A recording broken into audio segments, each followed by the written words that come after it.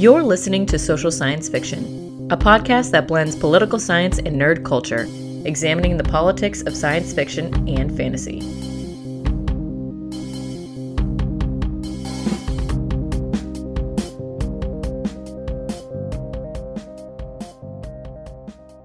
Hi there, and welcome to Social Science Fiction. Today we're talking about the fiction that commented on the administration of George W. Bush.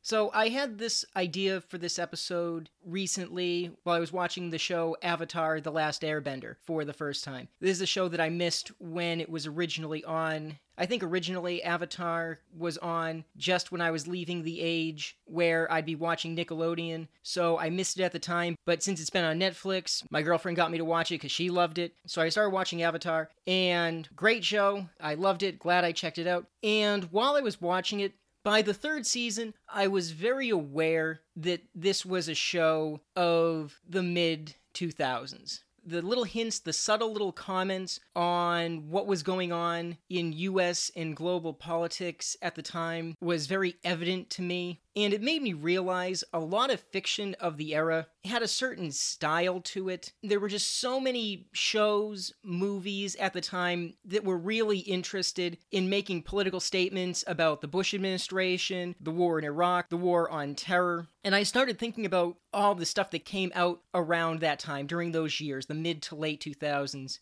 And I just realized there was so much stuff like that. And I came to realize the political debates of that era, the controversies, the upheaval, really kind of left their mark on that era of fiction, to the point where if you're into politics and if you lived through that era and you watched a lot of different TV shows or movies, you can probably go back and watch stuff, and even if it's something you've never seen before, you can say, yep, that came from this era. Because a lot of these things just have a certain feel to them, and they make the same comments on stuff. And so for today, I just wanted to talk a little bit about some of the stuff that came out of that era and how it commented on the politics of the time. So this is the George W. Bush administration seen through the lens of sci-fi and fantasy of the era.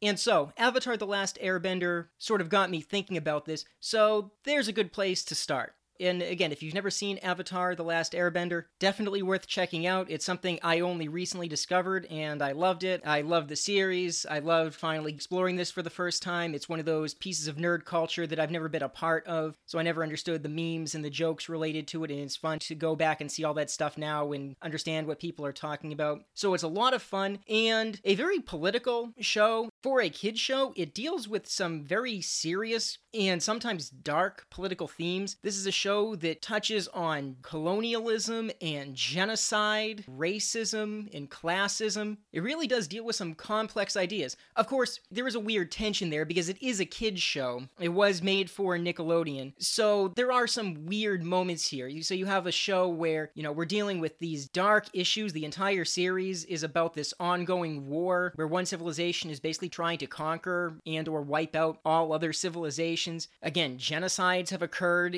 leading up to the beginning of the series. It's very dark, but at the same time, we never see anybody die on the show. Our heroes spend 3 seasons fighting in this war against people who are attacking them with swords and spears and even magical fireballs and stuff, but no one ever seems to die. They always manage to knock the soldiers attacking them into a river or something, and it being a cartoon, of course, once you've landed in waist-deep water, suddenly you're out of the fight. You can't fight anymore because that's how cartoons work. But yeah, soldiers are always knocked into a river or a lake, or they just get hit in the head and knocked out, or they get disarmed and they just give up. So there's a weird tension here. It's, we're fighting this evil empire that wiped out the airbenders. They destroyed an entire civilization, but we're never going to see anyone actually on screen get killed. So there is kind of a weirdness there, but you accept that. It's a cartoon. They can explore these ideas and we can appreciate that, but they're not going to actually show anything too dark. It's still, at the end of the day, a kid's show.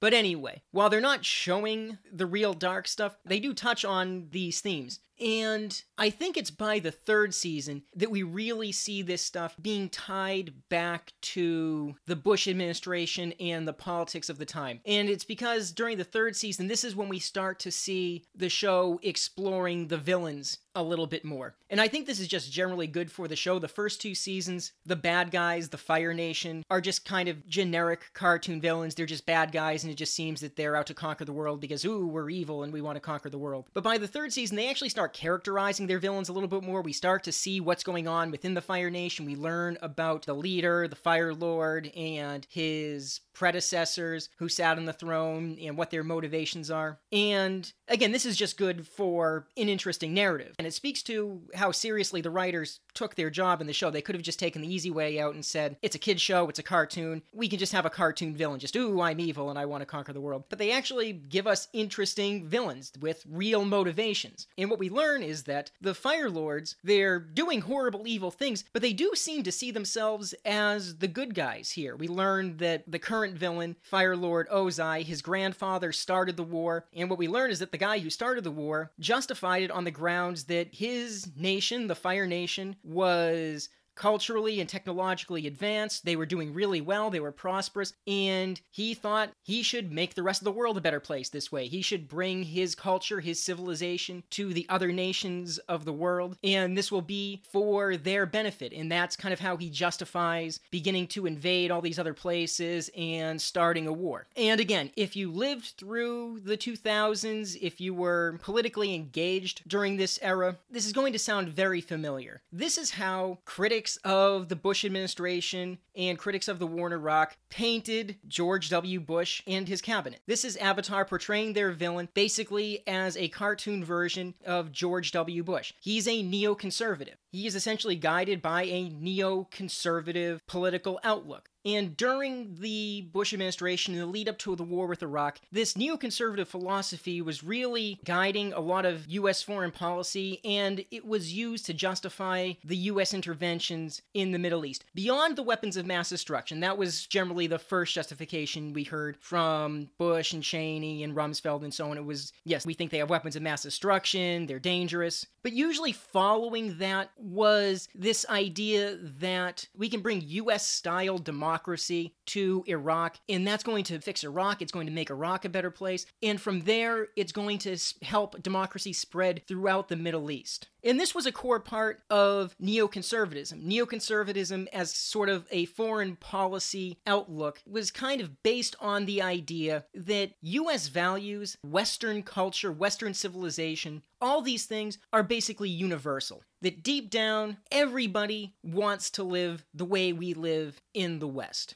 And if we only remove the dictators, the bad guys, show people in other parts of the world how good they could have it, if they embrace Western culture, then people will embrace it. A core part of what the Bush administration was selling in the lead up to the war with Iraq will be greeted as liberators. The Iraqi people, once we're there, are going to welcome us. They're going to be grateful that we toppled Saddam. They're going to be grateful that we're bringing our brand of democracy to them. They're all going to be eating McDonald's and drinking Coca-Cola in a week. That was the argument. And this is a core part of neoconservatism. The idea that these ideals are universal, and it's possible to use American military might to bring these values to other parts of the world, and that this will make the world a better place, and it will make the world safer for the United States. This is the larger argument of the Bush years. After 9/11, it's the world is a dangerous place. 9/11 shows that the way we can make things better, the way we can fight these terrorists, is bring democracy and American values to other parts of the world, and we have the military means to do it, and if we do it, we're helping other people, and we're helping ourselves. We're preventing another 9/11 by fighting the bad guys overseas and bringing our civilization to these places. And there was, of course, criticism of these ideas, and you saw a lot of this make its way into the fiction of the time. And again, Avatar, I think, is doing precisely that. This is how the Fire Lords in Avatar are presented. They are neoconservatives of their world. The Fire Nation is amazing. We are the most advanced civilization in the world. And if we only bring our civilization, our culture, our values to the rest of the world, we will make the world a better place. And we can use this philosophy to justify war, war, invasion, conquest, and then things sort of get out of hand and we're genociding other civilizations. So, to me, when I was watching Avatar for the first time, by the time we get to the third season, very clear that's what they're doing. The writers are taking a shot at the neoconservatism of the Bush administration. It's taking the philosophy of George W. Bush and applying it to the villain and saying, this is the result of that philosophy. This is what you're getting. And Avatar was certainly not the first or the last piece of fiction to do this kind of thing, to put the words of George W. Bush in the mouths of villains.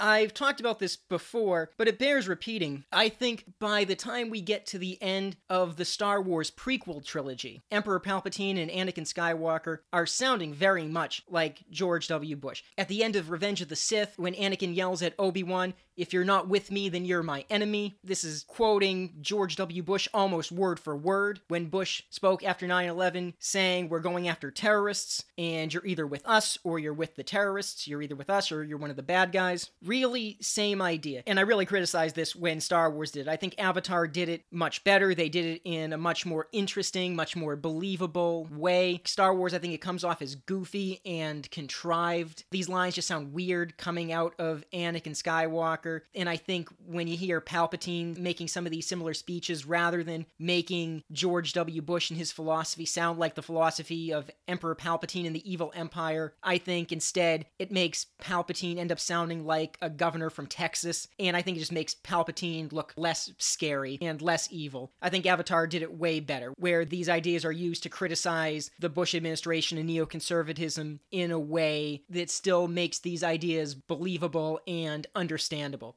So not everybody did it well. I think Star Wars, the prequels, were kind of a mess, and the political commentary was sort of shoehorned in there at the end, and it just sort of muddles the themes and the message of Star Wars. But Avatar did it really well. Now, another movie that I think beat out the Star Wars prequels and did this kind of theming and messaging well was the movie V for Vendetta.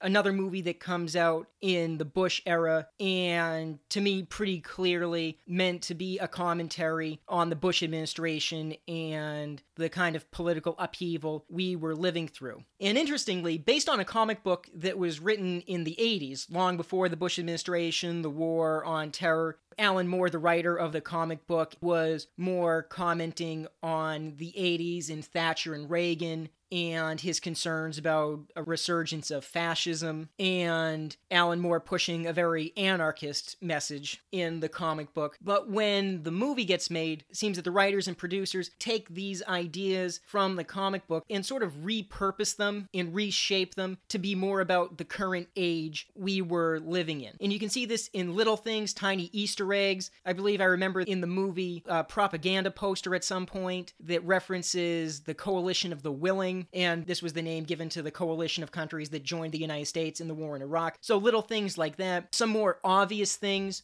The main targets of state oppression go from being the Jewish people in the comics to being Arabs and Muslims in the movie. Commentary on how post 9/11, it's Arabs and Muslims who are more likely to be targets of racism and prejudice, and they're the ones that are more concerned about government oppression, being rounded up and put into camps. And so we get is a movie that still has the same basic themes of the comic book: anti-authoritarianism, individuals fighting against authoritarian government, but with changes made to make the villains a little less 80s and a little more 2000s. Less Thatcher, more Tony Blair.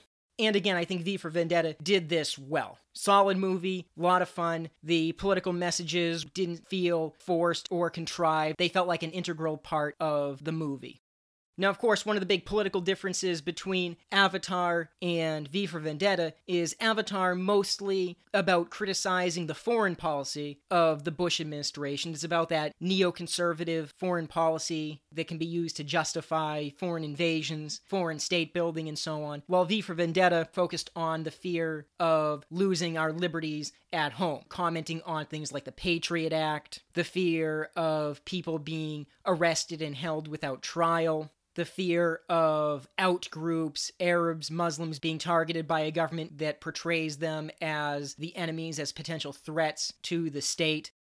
And another show that focused more on these elements was the sci-fi series The 4400, which was also a really great and underrated sci-fi show, and I'll probably do an episode just on that show at some point in the future. Really great show, interesting premise, interesting ideas, and the larger plot deals with a lot of different things, but I still think you can see the issues of the Bush years leaving a mark on the show. And if you've never seen it before, the basic premise is one night there's a big flash of light over a lake in, I think, Washington State, and suddenly, out of nowhere on the shore of the lake, 4,400 people appear. And these are people who had disappeared, just seemingly vanished off the face of the earth at various times over the past 100 years or so. So people, some of whom disappeared last year, some who disappeared in the 1940s, all of a sudden 4,400 of these people reappear, no memory of what happened to them, having not aged a day since they disappeared. And the show then revolves around what happened to these people, why are they suddenly reappearing, and is there some dark plot behind all this? And great show, a lot of fun, lots of interesting stuff to talk about. But I'll just say, I think you can find the Bush era influences in how these 4,400 people are treated at the beginning of the first season. What we see happen is immediately after these people return, the U.S. Army shows up with government agents, and these people are rounded up and taken to some secret government facility where they're kept under lockdown, not allowed access to lawyers, not allowed to talk to the press while they're investigated. And of course, it's presented as, well, we don't know who these people are, where they came from, are they truly the people that disappeared? Is this part of some kind of attack? Are they sleeper agents? We have no idea what's going on. They're a potential threat. And of course, the counter argument is you're depriving human beings of basic civil rights. These people have not been accused of any crimes. You have no evidence that they're a threat to anybody, and you're depriving them of their freedom without trial, without probable cause, without giving them access to a lawyer. And this becomes sort of the primary conflict in the early episodes of the first season. What do we do with these people? What rights are they entitled to?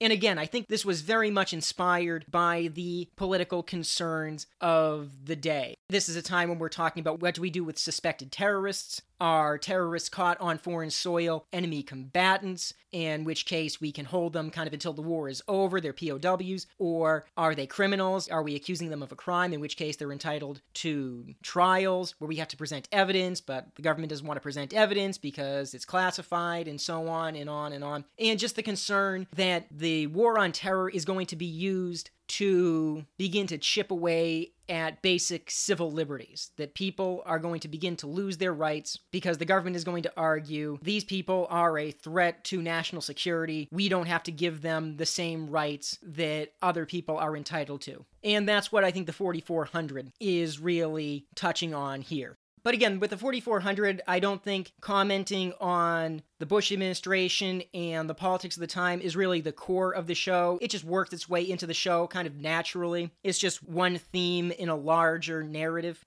If you want something that really makes the Bush years and the tensions of the Bush years sort of the core of the plot, you've got to go to the limited series comic book Black Summer. And Black Summer is something I never read, but I remember when the first issue came out in the 2000s, and I remember it created a moderate controversy in sort of the comic book community and in nerd circles at the time because it was just so overt and over the top in its political commentary. And again, I never read it, but I know the premise and how the series starts. And the setup is a super powerful, beloved superhero learns that the US president, and I think they leave the president unnamed in the series, has committed war crimes, and concluding that there's no other way to bring the American president to justice, this superhero busts into the Oval Office and murders the president, and then comes out and confesses the whole thing on TV, explains he committed war crimes, this is the only way to stop it, and that sort of kicks off the series. And then it's about the fallout of that action. And created a bit of a controversy in nerd circles because it was kind of shocking at the time, seeing a comic book being so blunt about things. It was very clear that this series is commenting on the Bush administration. This is sort of the writers saying, yeah, we think the Bush administration is guilty of war crimes, and hey, what would be justified to stop this kind of thing? And so, not subtle at all, and having your superhero kick off the series just murdering the president, I think you can see how it kind of stirred people up and got some people very offended. Other people were defending the artistic and political statement of it all. And I think the controversy kind of died down very quickly. But I still remember it was briefly a big thing in comic books and in the larger nerd culture. And so, all interesting stuff. I can't officially recommend all these things. Like I said, I never read Black Summer, but I probably will go back and look at it now after talking about this, because now I'm interested in how all of this stuff was portrayed. But everything else I've talked about, great stuff, worth seeing. But the common thing tying all this together was all, to one degree or another, commenting on the Bush administration and the Bush years with the intent of criticizing the Bush administration and Bush policies. And I think a lot of the fiction of the time took that approach, kind of went in that direction. But I'd argue not all of it. And if you want something that's being influenced by the politics of the time and seemingly commenting on it, but taking more of a pro-Bush administration position, I'd argue you've got to go to The Dark Knight. Possibly the most beloved of the Batman movies, at least of the Nolan era.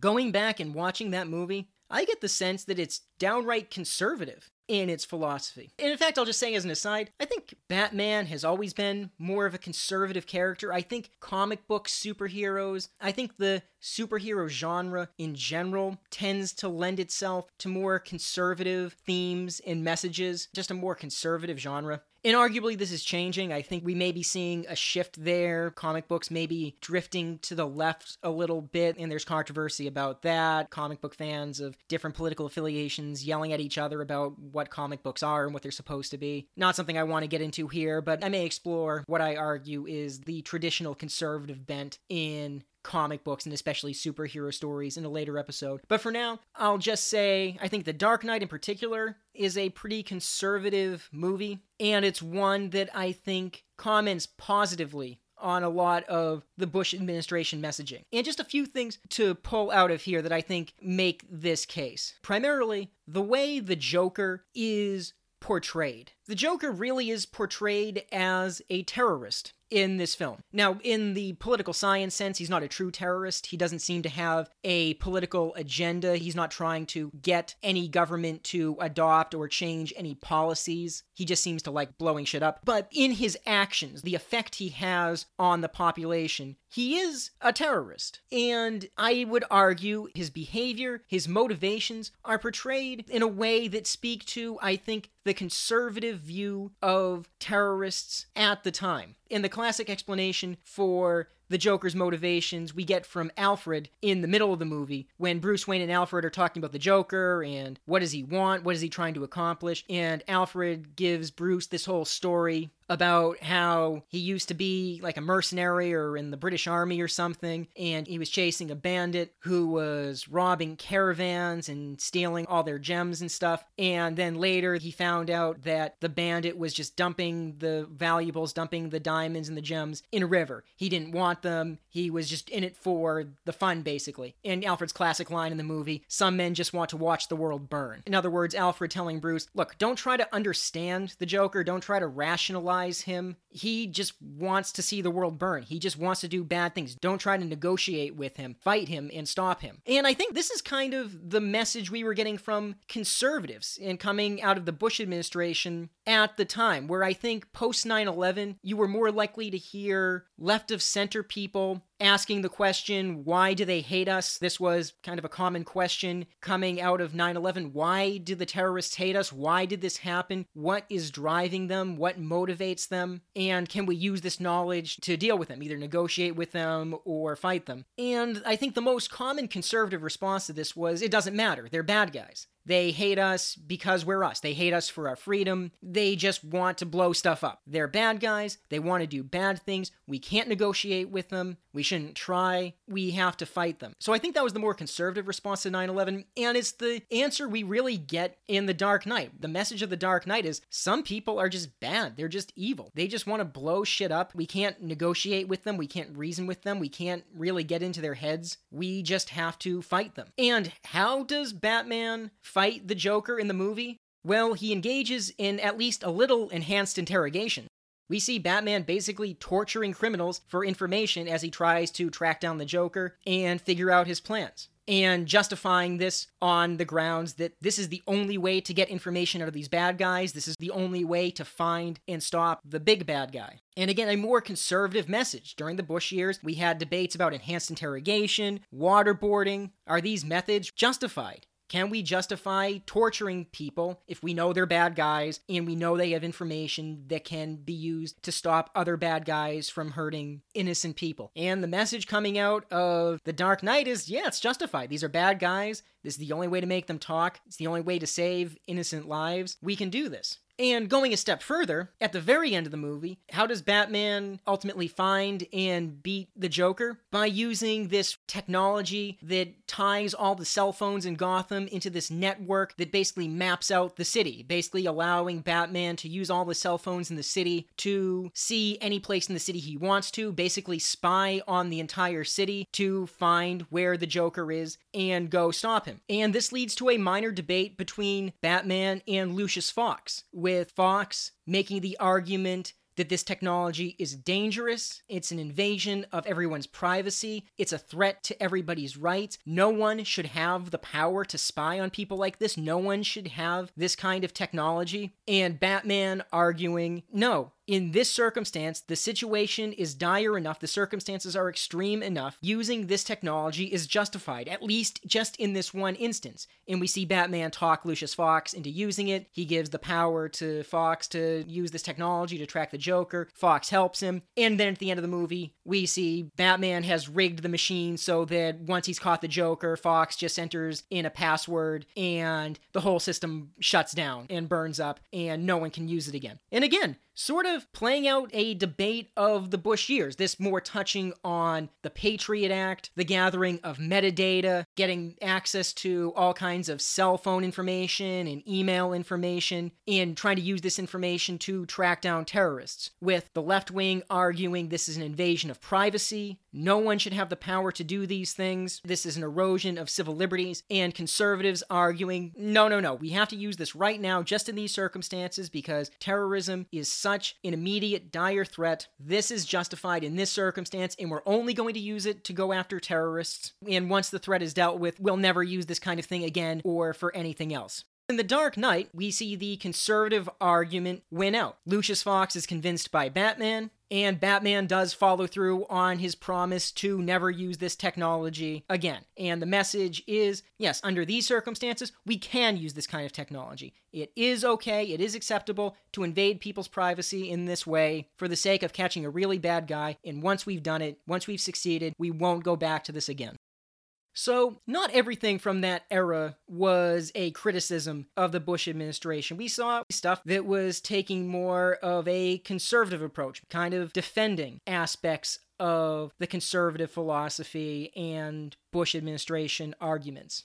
And I think one other movie really comes to mind as having more of a conservative message and speaking to the issues of the time. The movie 300, the Sparta versus Persia movie. This is Sparta, that movie. Which, by the way, completely historically inaccurate. Just as someone who's interested in this era of history and warfare of the time, it's absolutely ridiculous. 300 has the Spartans fighting in their underwear and capes for some reason. It's really silly. The Spartans of the time were basically armored like tanks. That's a big part of why they were so tough. They were fighting these Persians who were used to fighting in these open fields, and they were more used to having to run down enemies who were fleeing from them. They were mostly lightly armored. That's a big part of why the Spartans stood up so well to the Persian army. And further, the movie 300 neglects the fact that the Athenians were there, the Athenian navy was there, they contributed to the battle by making sure the Persians couldn't just sail around the Spartans. So, movie's completely historically inaccurate, although so much fun. It's just fun to watch dudes with shields and spears fight weird monsters and stuff. It's a lot of fun. Very conservative message. The whole movie is really cast as this East versus West struggle, with the Spartans representing Western civilization and individualism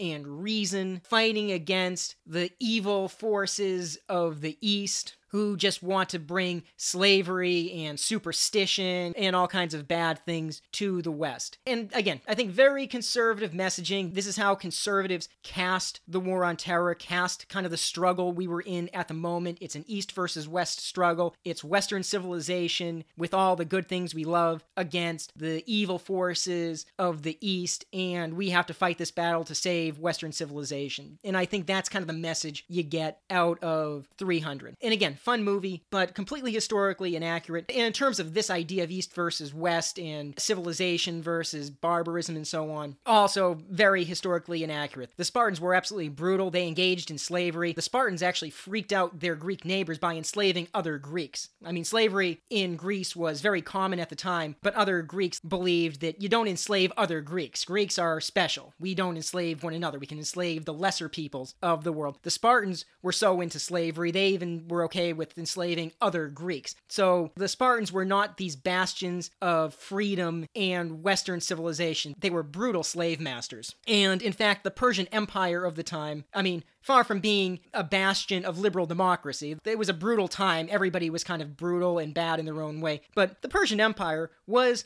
comparatively more civilized, and the people comparatively were more free than they were in Sparta. So the movie is completely historically inaccurate. Still a lot of fun to watch just for the spectacle of the whole thing. And the point is, definitely fits within the era we're talking about and carrying a more conservative message. We are in a struggle of Western civilization versus evil forces coming out of the East that want to destroy Western civilization.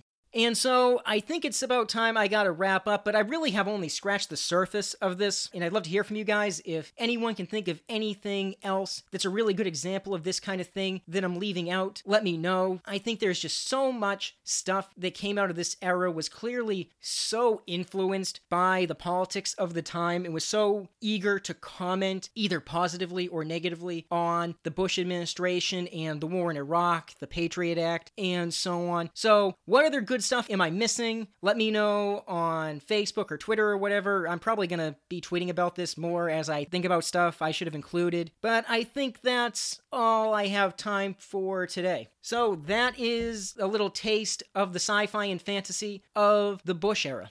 Thanks for listening. And side rant. Today, since I brought up V for Vendetta, I just want to rant briefly about Guy Fawkes and the whole Guy Fawkes mask fad as a symbol of protest. If you watch footage of protests at all, and if you watch the movie or read the comic book V for Vendetta, you recognize the mask. It's sort of become a mainstay of protesters, people out wearing that mask. It's become very iconic, and it makes sense. It looks very cool. It's very scary and intimidating. But I always thought it was kind of weird how this image has come to represent so many different things. And if you're not familiar with the background here, the original Guy Fawkes, the man the mask is based on, he became famous for his role in the Gunpowder Plot, which was an attempt by English Catholics to assassinate James I of England, and once he was dead, install his daughter Elizabeth, who was Catholic, on the throne of England. And the plot was foiled. Guy Fawkes was tortured and executed, and apparently he was, whatever you feel about his politics, he was apparently a badass. He withstood the torture and went to his death bravely. But at any rate, Guy Fawkes was a Catholic monarchist. He was a man who was interested in installing a Catholic on the throne of England to rule England as a Catholic country. That's who the man was. And after the plot was foiled in 1605 and he was executed in 1606, since then in England, sort of a tradition of celebrating the foiling of the plot developed. Guy Fawkes Night became a thing where Guy Fawkes effigies were burned to celebrate his failure. I'm sure Guy Fawkes wouldn't appreciate knowing that's what became of him. But anyway, you have Guy Fawkes effigies bearing his face being burned to celebrate the survival of a non-Catholic English monarch. And so the face becomes a thing, and then it really becomes popular outside of England when Alan Moore writes his V for Vendetta comic book and has the hero wearing a Guy Fawkes mask. And in the comic book, the hero who wears this Guy Fawkes mask fights for anarchism. He's fighting to overthrow a fascist state, and he explicitly expresses anarchist ideas and values. And as I recall, the movie V for Vendetta kind of downplays a lot of the anarchism and gives us more of a generic, just yay, freedom, boo, fascism thing, but still the same basic idea. The Guy Fawkes mask there represents a fight against tyranny. And since then, we've seen the mask being used by protesters of all stripes. Pretty much any protest, you're going to see people in the Guy Fawkes mask, and you're going to see it being worn by people who are themselves anarchists, but you're also going to see it being worn by people who belong to more left-wing factions. You're going to see it worn by progressives, by social democrats, by democratic socialists, by communists. But I'll also add, I've always found it silly when I see people wearing these masks at protests when I think about the fact that the image itself is owned by, I believe, Time Warner. I believe that that's the company that produced the movie. And so you have a big corporation that owns the rights to this image. And if you buy an official version of the mask, like an officially licensed version of this mask on Amazon or something, one of these big heartless corporations that most left-wingers hate is getting a cut of that money. Now, you might say, well, I can buy a bootleg mask. I can buy a mask that's not officially licensed, that's being made by some small company that's not paying a licensing fee to this big corporation. Well, the issue there is most of those masks, the ones that are being made kind of under the table without officially paying for the license for the image, those are being made by companies in China, in Brazil, by people who are basically working in sweatshops. I mean, some of these masks are just being made in outright authoritarian countries. Some of them are being made in impoverished, corrupt democracies. In either case, the people making them are most likely underpaid, working in horrible conditions. And so, just weird to think that you have protesters out protesting against tyrannical government and the power of evil corporations who run the world, wearing a mask that is making money for a big corporation and being produced by sweatshop labor in some of the more horribly governed countries in the world. And so that's just weird in itself, but also just weird to think about the path Guy Fawkes and his image have taken over the years, where we're at a point where Guy Fawkes, over time, has come to represent pretty much every political and social position a person could take. Guy Fawkes began as a Catholic monarchist, and since then, his image has come to represent Catholic monarchism, opposition to Catholic monarchism, anarchism, big business corporatism, and left-wing politics of every stripe. What a weird trajectory. And so I just wanted to rant about that briefly. I continue to find it weird to see people wearing this mask today. If you're politically on the left and you go to a protest wearing this mask, you are wearing the face of a man who died trying to put a Catholic monarch on the throne of England. That's what the face originally represents. And the mask you bought is likely giving money to a big evil corporation or to some sweatshop owner. That's the mask you're wearing. And again, I get it. V for Vendetta made the mask cool. It hides your identity. It makes you look intimidating. I still think it's ridiculous. The mask, it means so many different things to the point where it really doesn't mean anything anymore except looking badass, which maybe is enough. But anyway, I had to rant about that briefly. Thank you. Hey everybody, thanks for listening. As always, I love to hear feedback from you. Let me know what you like, what you don't like. Let me know if you have suggestions for topics for future episodes. You can reach me on Twitter at Social Sci-Fi Show, on Facebook at Social Science Fiction Podcast, on Instagram at social_sci_fi, and you can email me at socialsciencefictionshow@gmail.com. Thanks for listening. See you next week.